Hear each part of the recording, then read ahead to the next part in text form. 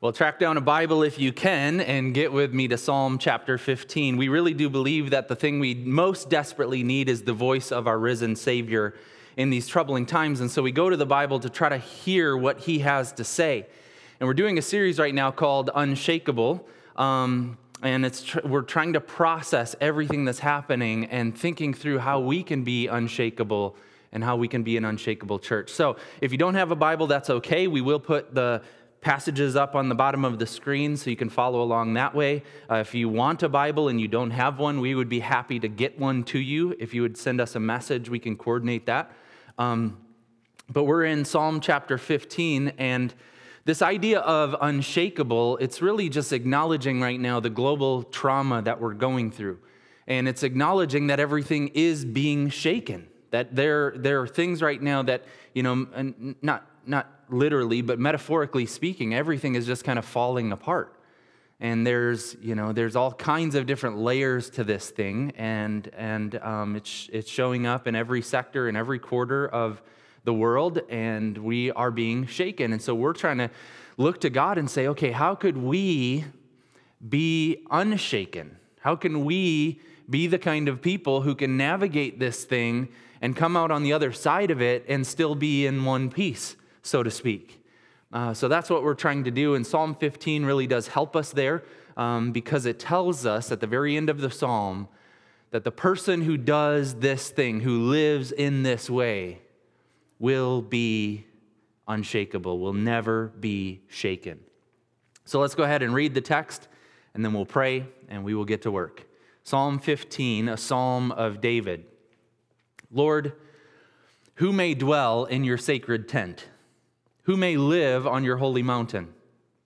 The one whose walk is blameless, who does what is righteous, who speaks the truth from their heart, whose tongue utters no slander, who does no wrong to a neighbor and casts no slur on others, who despises a vile person but honors those who fear the Lord, who keeps an oath even when it hurts and does not change their mind, who lends money to the poor without interest, who does not accept a bribe against the innocent.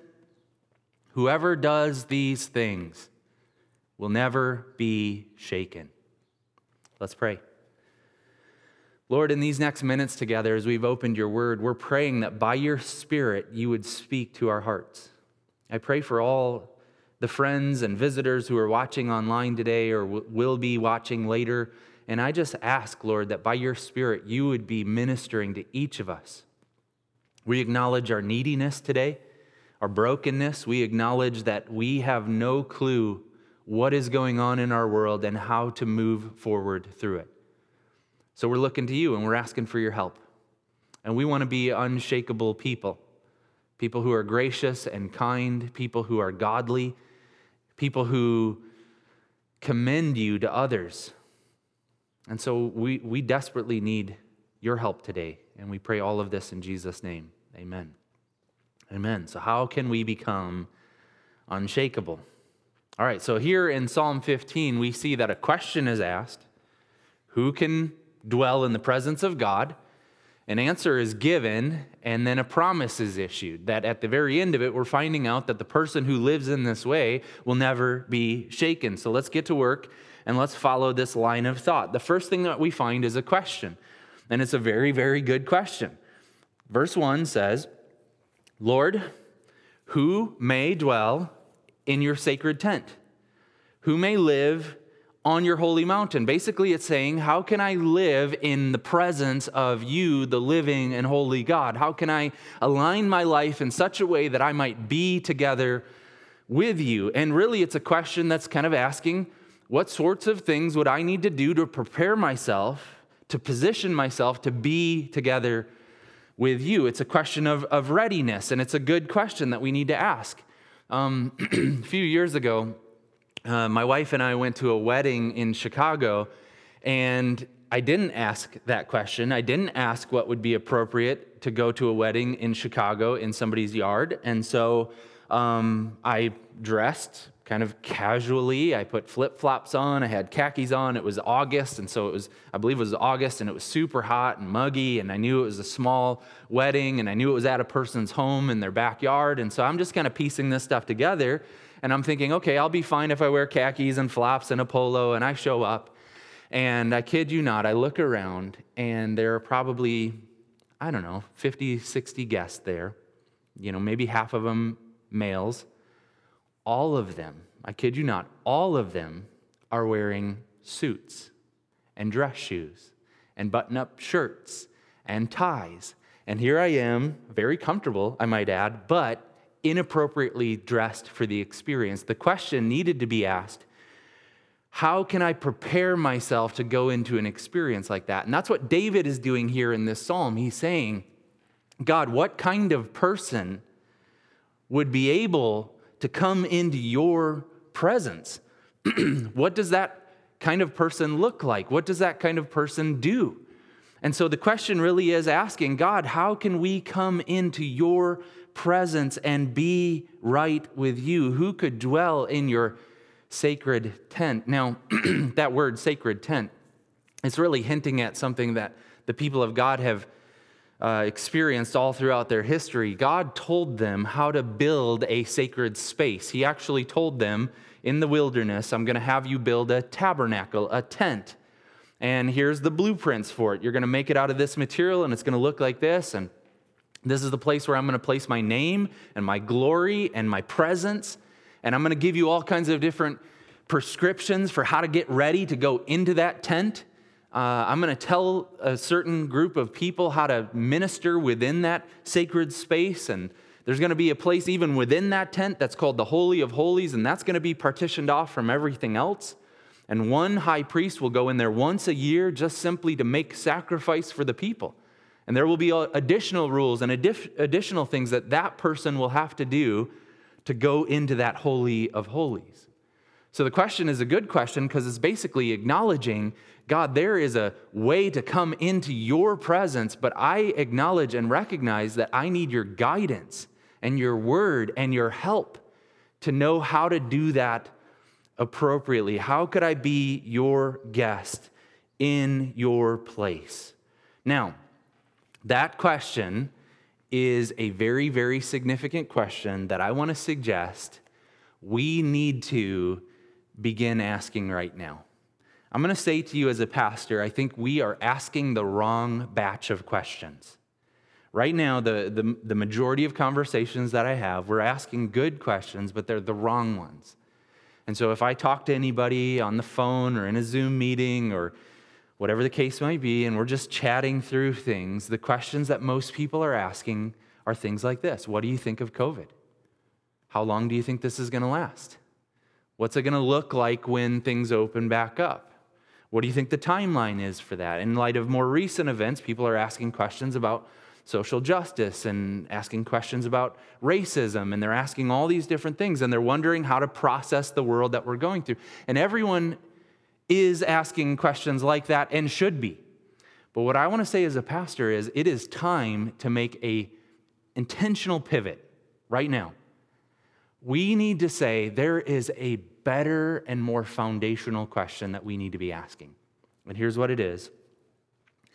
How can I be a guest in the Lord's presence? Now, that might feel kind of abstract right now, and you might be thinking, okay, what does that even mean? But the question that we need to begin asking is, God, how can I move through this global trauma and do it in a way where I am properly relating to you? How can I go through this global trauma asking all these other questions, but those are secondary. The main thing that we should all be asking, and if you're watching and you're a member of our campus and you're a Christ follower, this is so foundational. We need to be saying, God, what are you up to in the midst of this? And how can I be sure that I am relating to you in a way that is pleasing? How can I be a guest in your presence? Another way to put it is, what does the Lord require of me in this moment? Begin asking that question. Make that pivot away from just kind of evaluating the circumstances toward thinking through your relationship with God and allow that to inform all of the other conversations that you're having. Now, let me illustrate what this looks like for you in real time. The author of this psalm, David, he had kind of a very fascinating life. He went from a shepherd boy to a king, and he had different seasons in his life where he experienced prosperity as a king and all of the benefits of royalty and those sorts of things, but he also knew difficulty and hardship and what it was like to be on the run because people were trying to execute him. And there was a season toward the end of his life, and this is from 2 Samuel chapter 16, there was a season in his life where he had a son who was trying to win over the nation and take over leadership.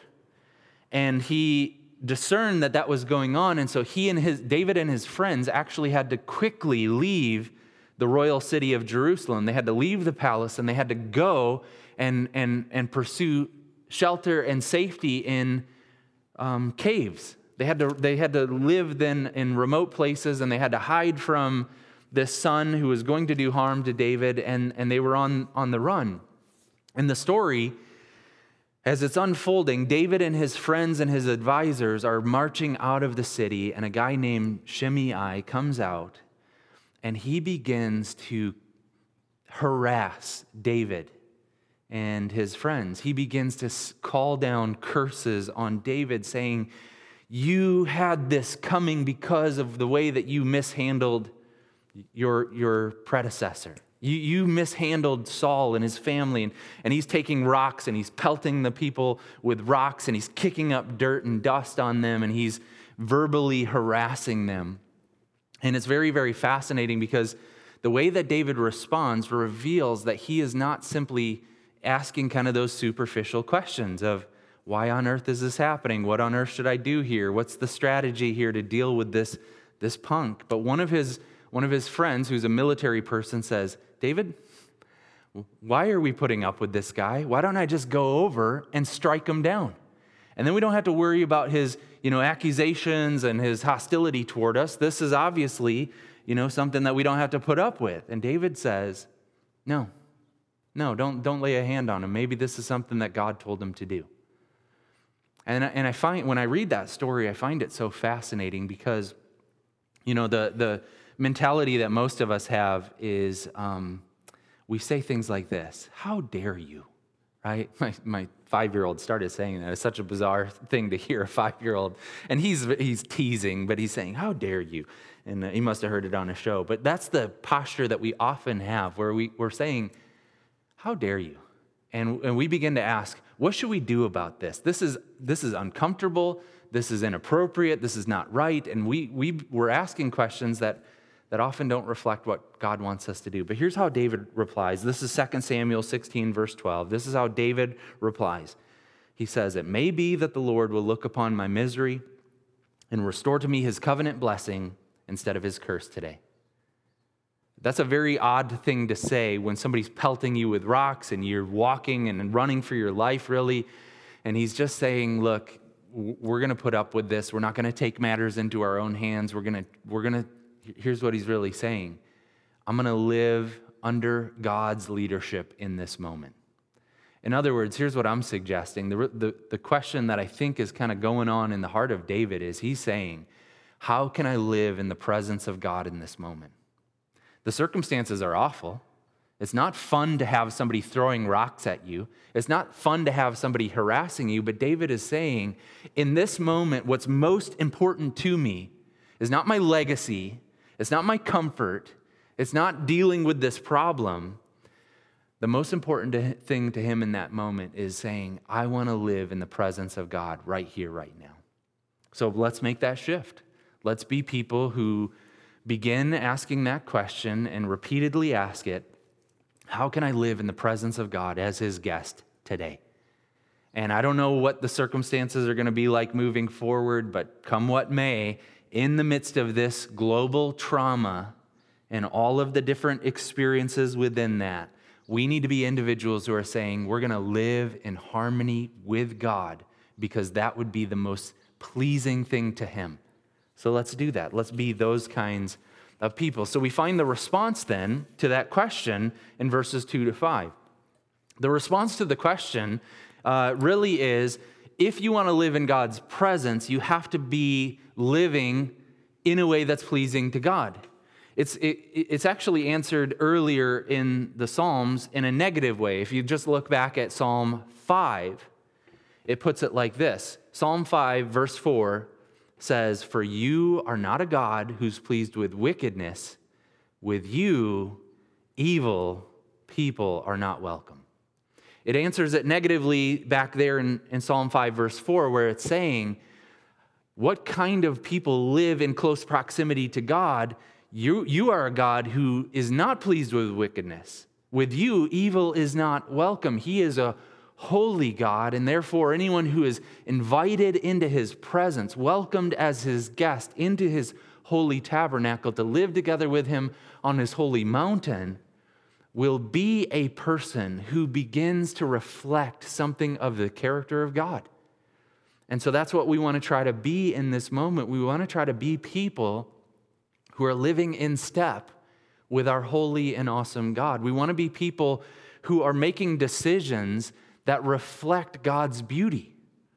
So we want to be people who are ethical, who are godly, and it really ought to affect everything about us. Look at verse 2 at the beginning. It says, in answer to that question, who can live together with you? Verse 2, the one whose walk is blameless and who does what is righteous. The person who's going to live together with God in his holy tent as his guest, that person is going to actually begin to display something of God to the watching world. They're going to walk. It's a way of life, not just it's like saying there's this path that they're walking, and it's revealing something of God and his goodness. It's blameless, and they're doing what is righteous. And that's going to show up in a variety of different ways. In verses 2 to 5, we kind of get a list of all these different aspects of a person of character. And we'll go through them kind of quickly, but I just want to kind of stay at the 50,000-foot level as we work our way through them, because I think, we really are beginning to shift, hopefully, the way that we're thinking about this moment and how to respond to it. And most of us maybe aren't ready for the nitty-gritty specifics of how it's going to play out. And next week, Lord willing, and coming weeks, we're going to talk very pointedly about what we can do and what it does look like to be a person of character. But here, I just kind of want to sketch this broad brushstroke picture of what it looks like to be a person of integrity. So it shows up in our speech. Look at verse 2. Those who speak truth from their heart. A person who is walking with God, who is living in God's presence, the way that they communicate will begin to reflect God's own communication patterns. They will be people of truth. And this truth will be something that is actually coming from this deep place within us. And I want to suggest to you in this moment, as I observe how we're all processing these different things, most of how we deal with the world right now and most of the way that we communicate right now is very superficial. Our understanding of truth is secondhand. We read reports, or we watch a couple of videos, or we watch news media outlets, and we do these, we're just kind of skimming over these things, and we're reading an article quickly, and then we're posting the truth about what we believe is happening in our world right now. That is not what is going on here. This is truth from the heart. This is truth that really does reflect God's standard and God's voice. And you're not going to get this by skimming social media feeds or watching YouTube videos or even turning on the news. Journalism is not the place right now where we're going to find this firm foundation of truth. God's word is the place where we're going to find truth. And we need to be people then who are able to communicate very sensibly, very calmly about what God does and doesn't say from the heart. And so if you've not made a habit or a pattern of reading the scriptures, I do want to encourage you to do that you would figure out some kind of rhythm or pattern where you would begin to interact with God beyond just watching sermons on Sunday mornings, but you would begin to listen to his voice so that you would be able to speak truth into this moment where we so desperately need it. So the way that we display our integrity shows up in our speech. We'll be truth tellers who are careful with our words. Look at verse 3, whose tongue utters no slander, who does no wrong to a neighbor and casts no slur on others. Can we honestly say that our speech right now is measured and careful? As we begin to speak and post and write and offer communication to even close family members and friends, can we say that we are offering and uttering no slander, that our words are actually constructive, that we would do no wrong to a neighbor in the way that we think about them or speak about them, that we wouldn't begin to look at somebody with a different opinion from us and treat them as a vile and wicked person, but we would be careful with the things that we communicate, that we would be careful not to cast slur on others. Can your communication be gracious and constructive? Can your love actually inform the way that you communicate with others and about others? So we need to reflect this godliness in the way that we communicate, in the way that we post online. We need to be truth tellers who are gracious and compassionate and gentle and loving and careful and nuanced and all of that stuff. And I see very little of that in our world today. Well, the beauty of living in harmony with God will show up in relational ways in verses 3 to 5. We need to be careful with our relationships. Midway through verse 3, it says, we do no wrong to a neighbor. We need to be the kind of people who are looking on fellow human beings with this posture of desire for their good, that we would pursue good for them, and we would acknowledge when we fail to do good that they deserve. We need to be people who care for our neighbor. We need to be people who are honoring those who fear the Lord. If you look at verse 4, it puts it like this: who despise a vile person, but honor those who fear the Lord. And I want to show you here that some of us are saying, there we go, there's our verse for right now, despising a vile person. And we would take that and we'd proof text it and kind of pull it out and say, okay, this gives me the liberty to be angry and to look at other people who are wicked and vile and to, be disdainful of them and to speak contempt over them. But honestly, this is sandwiched between this other reality that's saying, verse 3, do no wrong to your neighbor. And then at the end of verse 4, honor those who fear the Lord. And it'll spell out what that looks like for different people in verses 4 and 5. So let's be careful that we don't take that little partial verse and say, this is how I'm going to handle things right now. I'm going to despise people. No, let's be people who do no wrong to our neighbors and honor those who fear the Lord and are careful in the way that we're relating to people. We have to be people who have integrity. Look at the end of verse 4. We keep oaths even when it hurts, and we do not change our minds. We are going to do what is best for other people even when it's hard. And this is a moment that's really exposing some kind of wacky ideologies. And, we do have obligations that we have made as individual Christians to love each other. And we cannot renege on that stuff now by saying, look, this is hard, and so I'm just going to stop doing that. We want to be people who keep our oaths even when it hurts and not change our minds. We want to be people who are displaying Christ-likeness in all that we're doing because we have this integrity about us. We want to be people who are doing good for others. Look at verse 5. It says, we lend money to the poor without interest. We do not accept a bribe against the innocent. This is describing what it looks like to relate to people who are disadvantaged. And the whole way of life that God outlines in His Word is that we, His people, need to take concern for that. And we need to organize the way that we do things in a way that actually helps people who are disadvantaged. That when we lend money to those who are impoverished, that we would do it without charging interest, that we would not accept bribes and give favor to or preference to those who have status or those who have resources, but that we would show no favoritism. And actually what I find in the scriptures is really a preference toward the poor. And so I want to be a person and I want to be a church where we are careful in our relationships with others, that we would do good for those who are in need. So here's my question then, church. How are we doing at this? If the question is, who can live in the presence of God? And the answer is, those who are walking in step with Him. Here's our question then. How are we doing at that? Are we living currently in a way that is pleasing to God? Are we displaying His character to the world? I was having a conversation recently, and this way of righteousness that's being outlined for us here in Psalm 15, It's really the way of Jesus. If you look at the life and ministry of Christ, he is the one whose walk is blameless, who does what is righteous. He is the one who deals with people in this way all the time. And what do we find in the life and the ministry of Jesus? We find this magnetism toward him.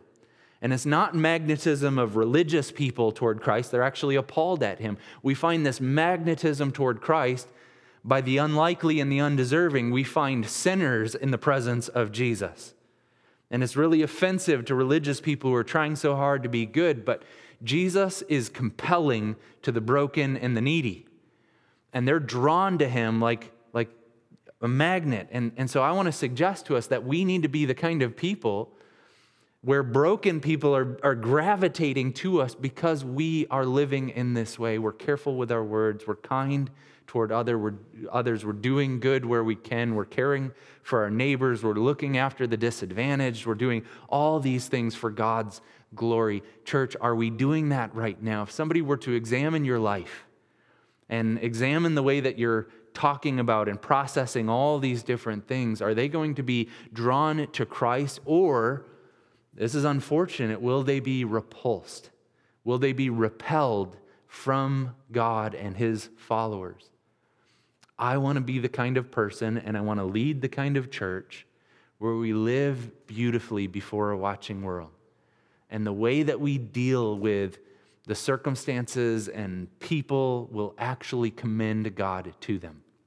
We'll live in a way that's so beautiful that people will glorify God on the day that he visits.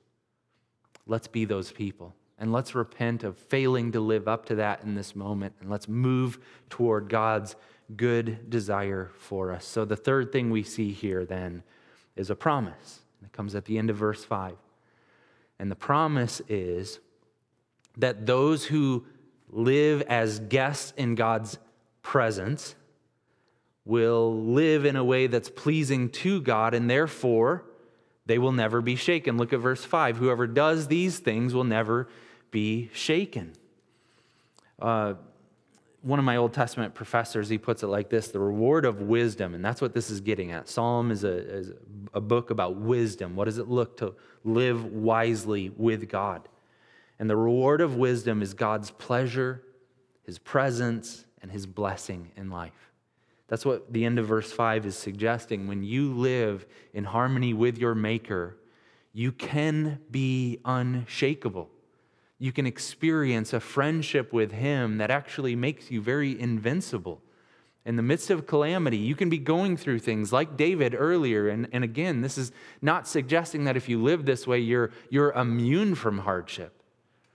But sometimes you'll walk right into it and people will be pelting you with rocks and they'll be harassing you, and you'll be able to have this gospel confidence about you, and it will be exhausting. As 2 Samuel 16 goes on to say that when they arrived, they were covered in dust and they were spent. They were exhausted. But having gone through the trauma of what we're experiencing right now, there is a way to live in harmony with God that's rewarding, that's gratifying, that is unshakable. Everything else can be falling down around us, but if we're walking with God, we can be invincible people. And that's what I want for you. So the promise comes at the end of the passage here, and it's telling us that we can have this sort of experience with God. But then I guess what I was doing this week was I was asking myself, how does anyone really lay claim to this promise? I mean, who of us can look at Psalm 15 and say, guys, I'm doing a stellar job at this. I'm walking blamelessly, I'm righteous, I'm doing everything that God is requiring from me. Who of us can honestly look at the Bible and say, man, we're just doing a superb job at this? Most of us, we want this. We understand this standard to be good, but we recognize that we fall short of it. And even in our best efforts at trying to do these things, we still fail to live up to them. And that's really what the whole Bible tells us. The whole Bible is designed to show us that there is a righteous standard that God has given us. We find it here in Psalm 15. We find it in the 10 Commandments of God. We find it in the sermon that Jesus himself gave, which really was an explanation of the 10 Commandments, the Sermon on the Mount, where he begins to kind of show us what it looks like in real time to live out the way of God.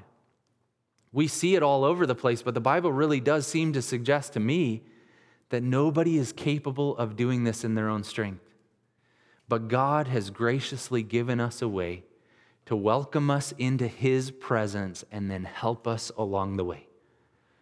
So the only person, as I understand it, the only person who could read Psalm 15 and say, I've done everything required here, is Jesus Himself.